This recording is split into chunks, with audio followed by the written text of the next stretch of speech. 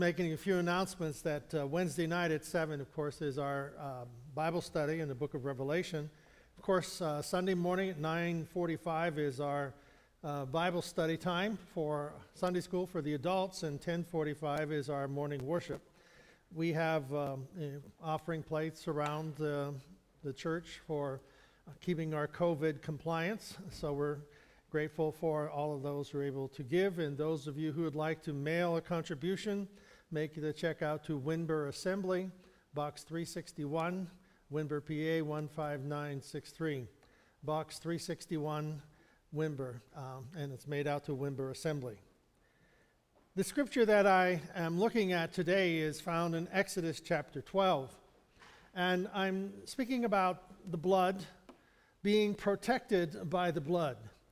Well, in the book of Exodus, we know that this is the time in which the children of Israel were wanting to be free. Moses has shown up, been called by God to go to Pharaoh and to declare to him to let my people go.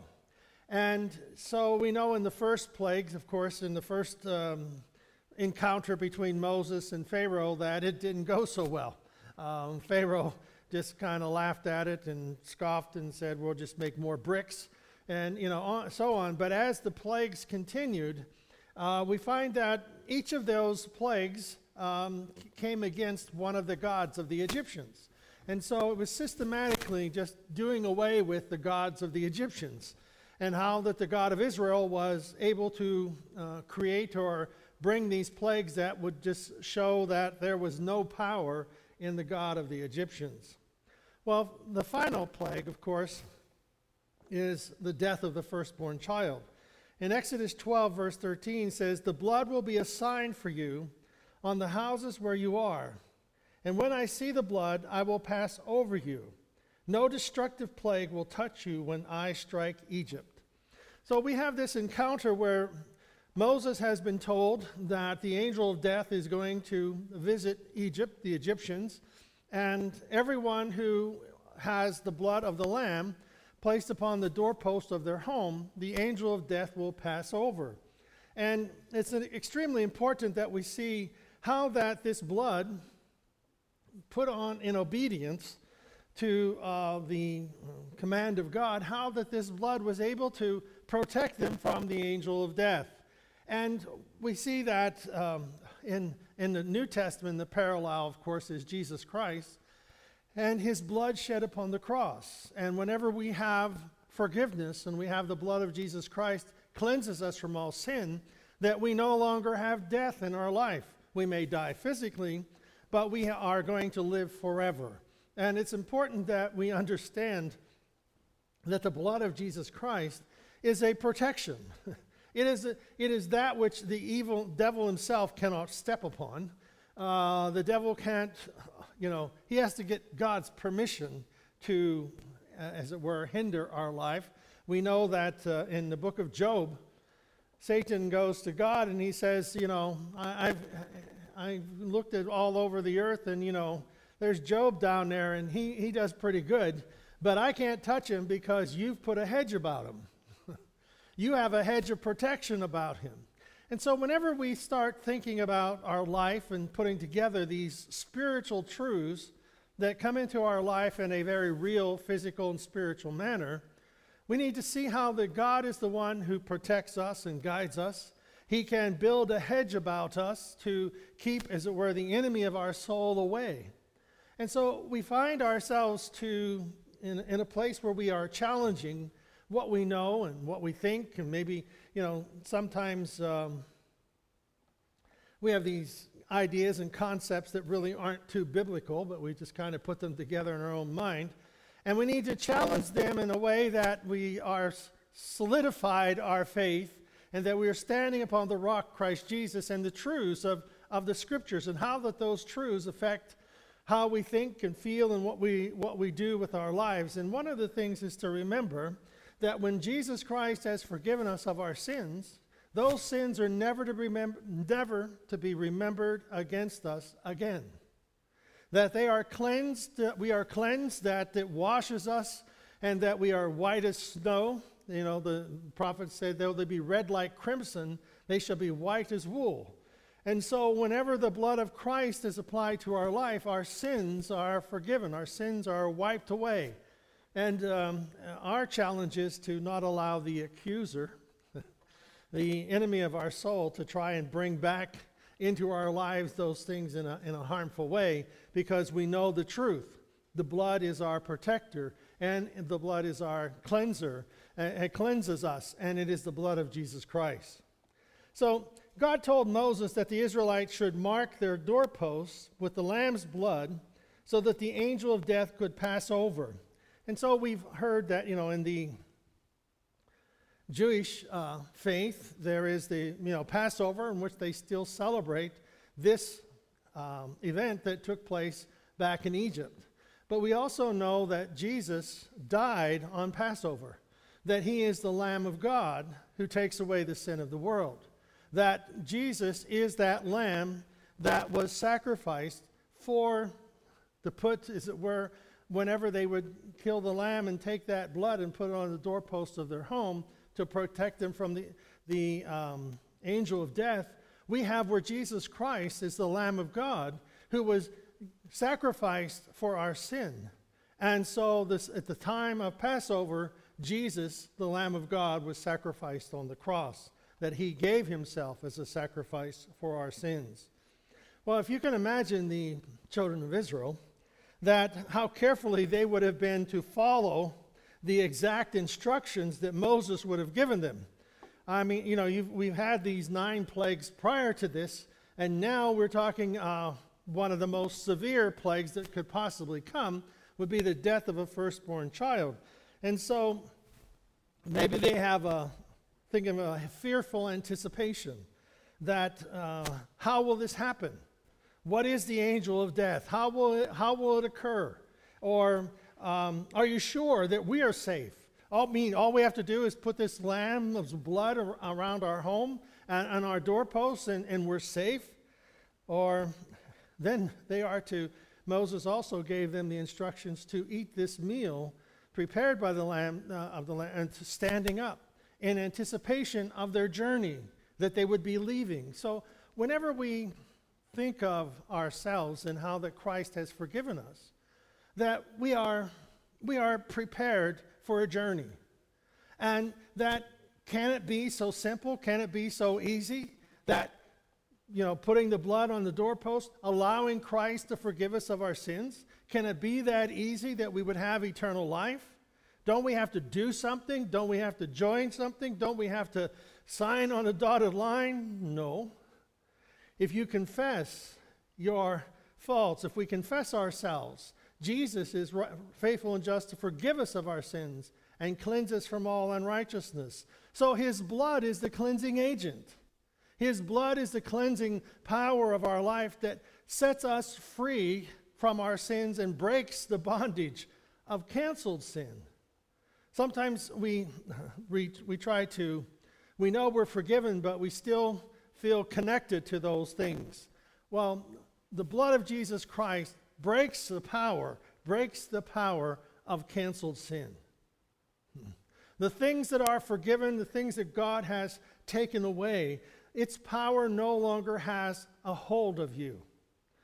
One of the stories I use in forgiveness, and I'm sure many of you heard it, but to those of you who haven't, I think of it in the context of forgiveness, that I went fishing once down in Ocean City, Maryland, and I caught this skate. It's a big flat fish, like a manta ray. But anyhow, I caught it and brought it in the boat, and then it swallowed the hook. And, I got these long pliers my brother-in-law had, and we down in there fishing for the hook and tried to get it out. Finally, I got it out and threw it back in the water, and I didn't know if it lived or died.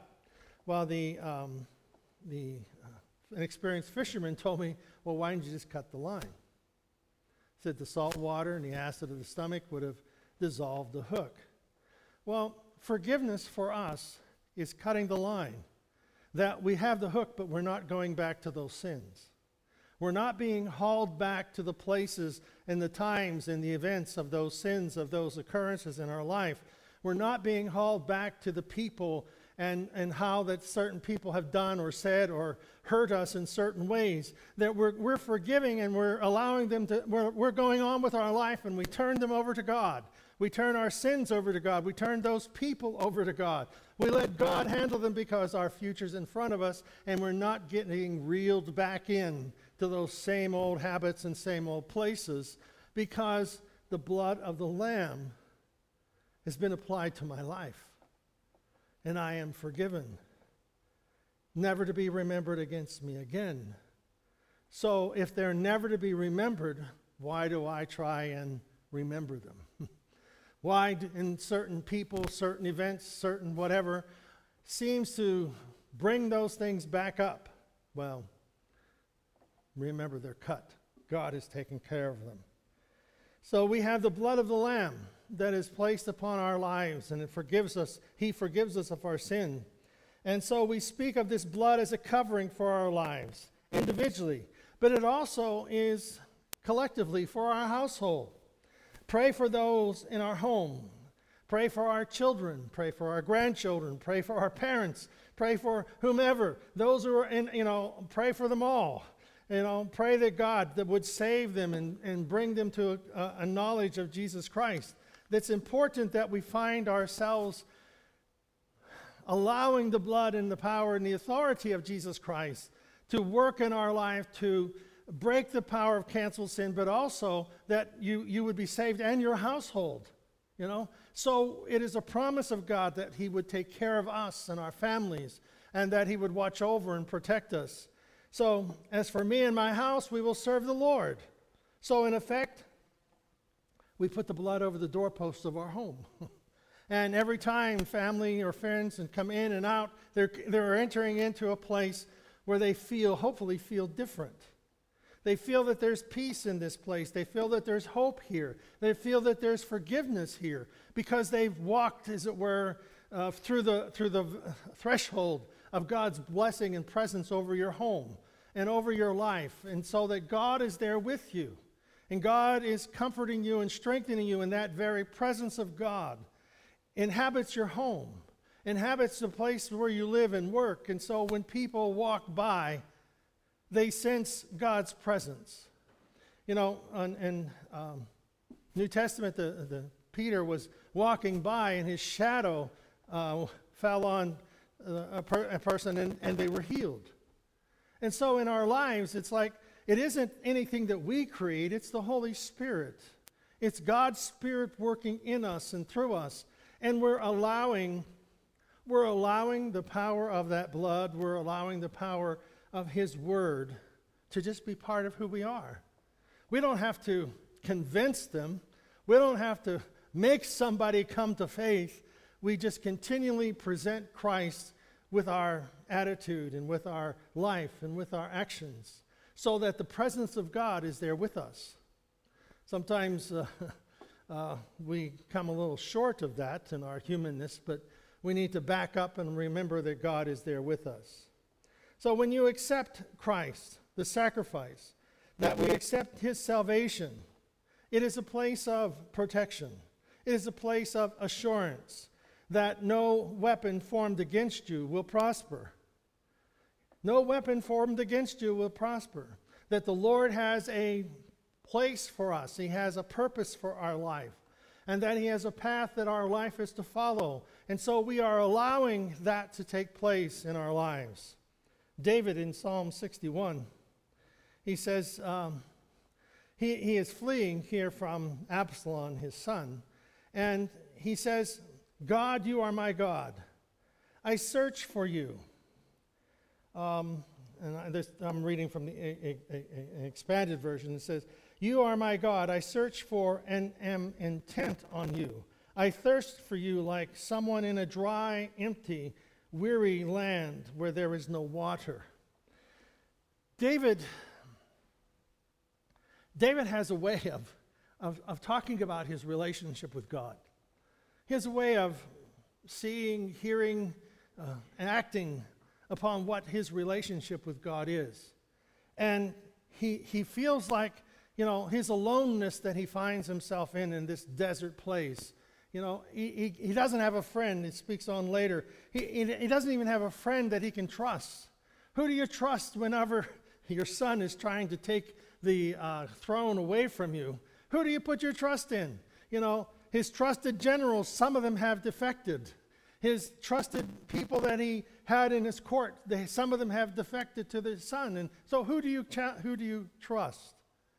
And so David is seeking some type of refuge, but in this refuge, he finds himself alone.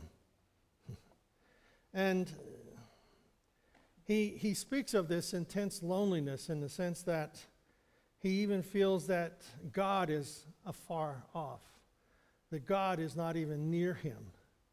And God, you are my God. I search for you. I am intent.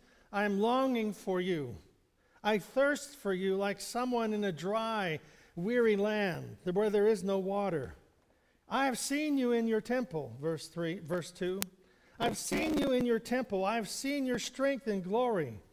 Your faithful love is better than life. So my lips praise you. By my life I will praise you. In your name I lift my hands in prayer.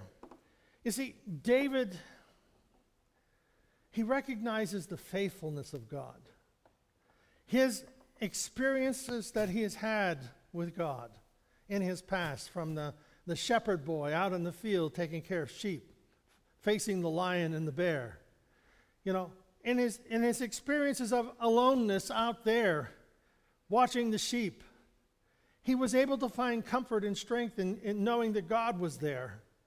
And he now is a man who's older and perhaps feels that he has fulfilled his mission. Maybe he's considering, well, maybe Absalom should be the king. Maybe he should, and I should step down. But there was no stepping down. There was only being killed. And so David, he's searching for God, and he looks back over Israel's history, and he sees how that the history of the nation of Israel, how that God called Abraham and brought him to this place, and he's remembering. He's remembering how that God protected Abraham and Sarah and gave them a child. And he's remembering how that Israel, they went down into Egypt with Joseph and took, taking care of them and made a way for them to escape the famine. And then hundreds of years later, Moses comes along and leads them out. God is a way of protecting. See, sometimes when we feel lonely, we need to remind ourselves of who God is and how he is listening to our hearts, and how that the blood that washes us from our sins protects us from our enemy, protects our thoughts. We spoke about that with the helmet of salvation. God, let your thoughts be my thoughts. Let your word inhabit my heart and my mind and my vocabulary and what I'm speaking. Let your ways be my ways. And he's saying that God is faithful in all that he does. So as a young boy then, David, he's anointed king. Wow. What does that mean? If you look at that, it's like the prophet comes to the house of Jesse and says, God has told me to come here. I'm going to anoint one of your sons to be the next king. Bring your boys in. They didn't even get David. He was kind of forgotten by his family. He's the young, ruddy kid out watching sheep. So he's lonely again. And sometimes whenever we hit those low places in our life, all of the other low places in life just seem to pull together and come right up against this one that we're in at this moment. But we have to remember how that God was able to David was able to go and face Goliath, the giant that nobody else would conquer. So remembering, he says, my lips will praise you. God, I want to give you thanks. Even in my places of loneliness, I want to give you thanks because You are with me. You are my safety. You are my security. You are my peace. By my life, God was faithful to David. God was the one who watched over him. And he says, by my life, Lord, I will praise you. My actions. In your name. The name Jehovah. I am that. I am that. I am that provider. I am that sustainer. I am that protector. I am your desire. I am the God who will keep you and sustain you. And then we move over to Isaiah 43. And Isaiah, he was also speaking of the sorrows of Israel in chapter 42. But God declares, in spite of the failings, in spite of the shortcomings of Israel and their sins and their turning their back on God and their worshiping idols made of stone and wood, God has mercy towards them. And there's just a few verses here that I think just pull out that idea of God's protection and how that God is watching over us just as he watched over Israel. Verse 1, but now, in spite of the past judgments of Israel's sin, thus says the Lord, he who created you, O Jacob, and he who formed you, O Israel, fear not, for I have redeemed you. I have called you by your name, you are mine. So whenever we feel like we're alone, we feel like things are not going the way they should, remember, I created you. I formed you. And fear not, for I have redeemed you. I brought you back. I have a place for you. Verse 2, when you pass through the waters, is he remembering coming out of Egypt and going through the Red Sea? When you pass through the wilderness, when you pass through the waters, I will be with you. Through the rivers, they will not overwhelm you. When you walk through the fire, you will not be burned. You won't be scorched, and nor will the flame kindle upon you. So Isaiah's, you have sinned. You have turned your back on God. But let me tell you what God is saying. Okay? And this is the idea that the blood, the covenant that God has made with us, the agreement that God has made with us, that we belong to him. For I am the Lord your God, the Holy One of Israel, your Savior. Verse 4, remember you are precious in my sight and honored. And because I love you, I will give men in return for you and peoples in exchange for your life. It's like God has got this exchange going on that he's going to take care of you and he's going to watch over you. Verse 5. Fear not, for I am with you. I am that. I am that God who is with you. I will bring your offspring from the east and gather them in from the west. How that God will watch over them and protect them and bring them in. Verse 6, I will say to the north, give up, and to the south, keep not back. Bring my sons from afar and my daughters from the ends of the earth. Even everyone who is called by my name, whom I have created for my glory, whom I have formed, whom I have made. Bring those who hear my voice, bring them to this place, bring them to where I can be their God and they can be my people. And then, verse 10, you are my witnesses, says the Lord, my servant whom I have chosen. You may know me. Believe me and remain steadfast to me, and understand that I am he. Before me there was no God formed, neither shall there be any after me. That God is the one who, from the beginning, formed the earth, spoke it into existence. He's the one who called upon us. And then, verse 11. even I am the Lord, and besides me there is no Savior.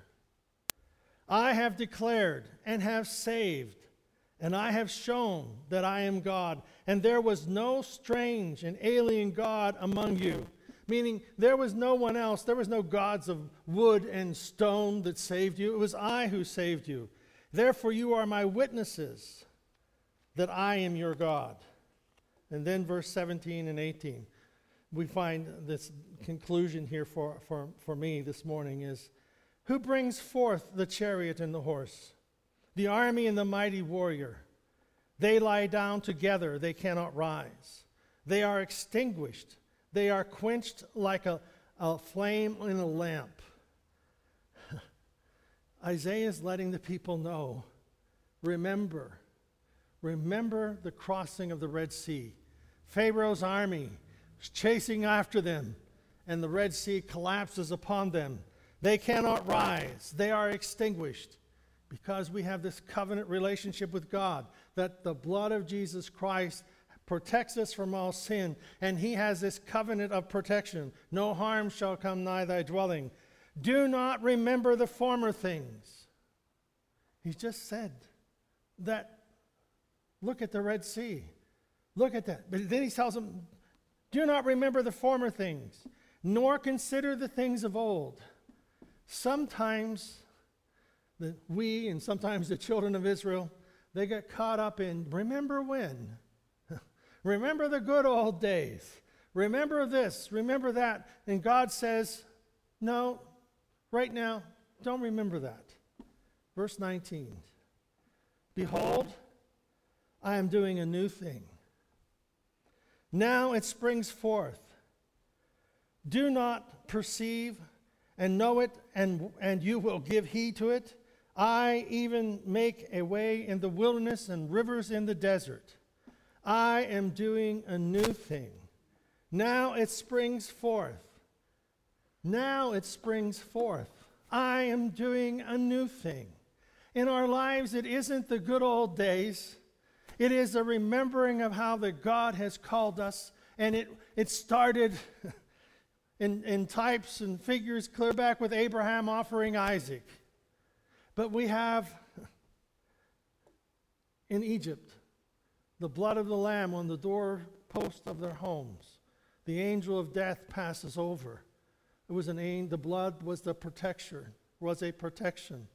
And we find that protection stays with the believers and stays with us in Jesus Christ, that if we receive Christ into our heart, it is the blood that keeps us safe from the enemy of our soul, and that we do not need to look back over life at what was. God says, I am doing a new thing.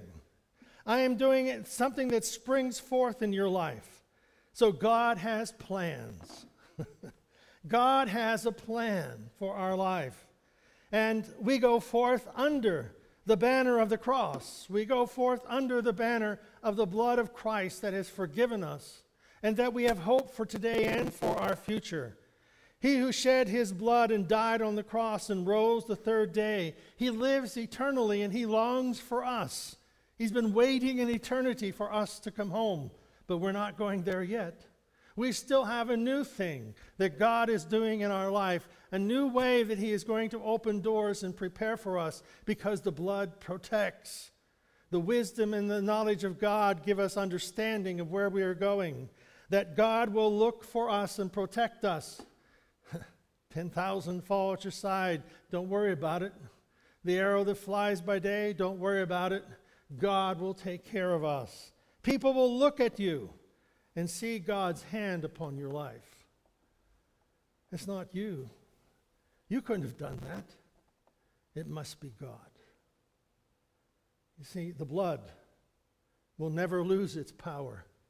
The blood of Christ will never lose its effectiveness. As for me and my house, we will serve the Lord. We will put that on over our homes and over our lives. As for me and my house, we will serve the Lord. And all who enter in and go out will know that the blood of Christ lives and the presence of God lives within us and lives in our home. And we will be free from the sin that torments us. And we will be free from those things that are so easily distracted. for the blood will protect us. For I have chosen you. I've chosen you to be my child. I've chosen you to be the one that I will work through. And it was the intent of Israel that they be the messengers of God's word. But they backed out. That's why it has fallen to the church, the believers, to those who believe in Jesus Christ.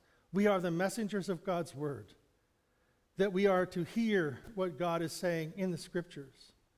We are to see how that God works on our behalf. We are to act upon what we know is right in the sight of God. And we walk the path of his righteousness, knowing that he goes before us and prepares a place and prepares a way for us. Amen? Amen. God, hear our prayer. Forgive us of our sins. Lord, whether we've sinned in thought, word, or deed, forgive us, O Lord. Establish our going in and our coming out. Establish our life, Lord, in the truths of your word. That God, you are doing a new thing in us. And you are doing things beyond what we could even imagine or even think. So, Lord, thank you that we can see and hear and respond to you in a way that is just about loving and forgiving, healing, restoring, about joy and peace, about being patient. God, we need your help.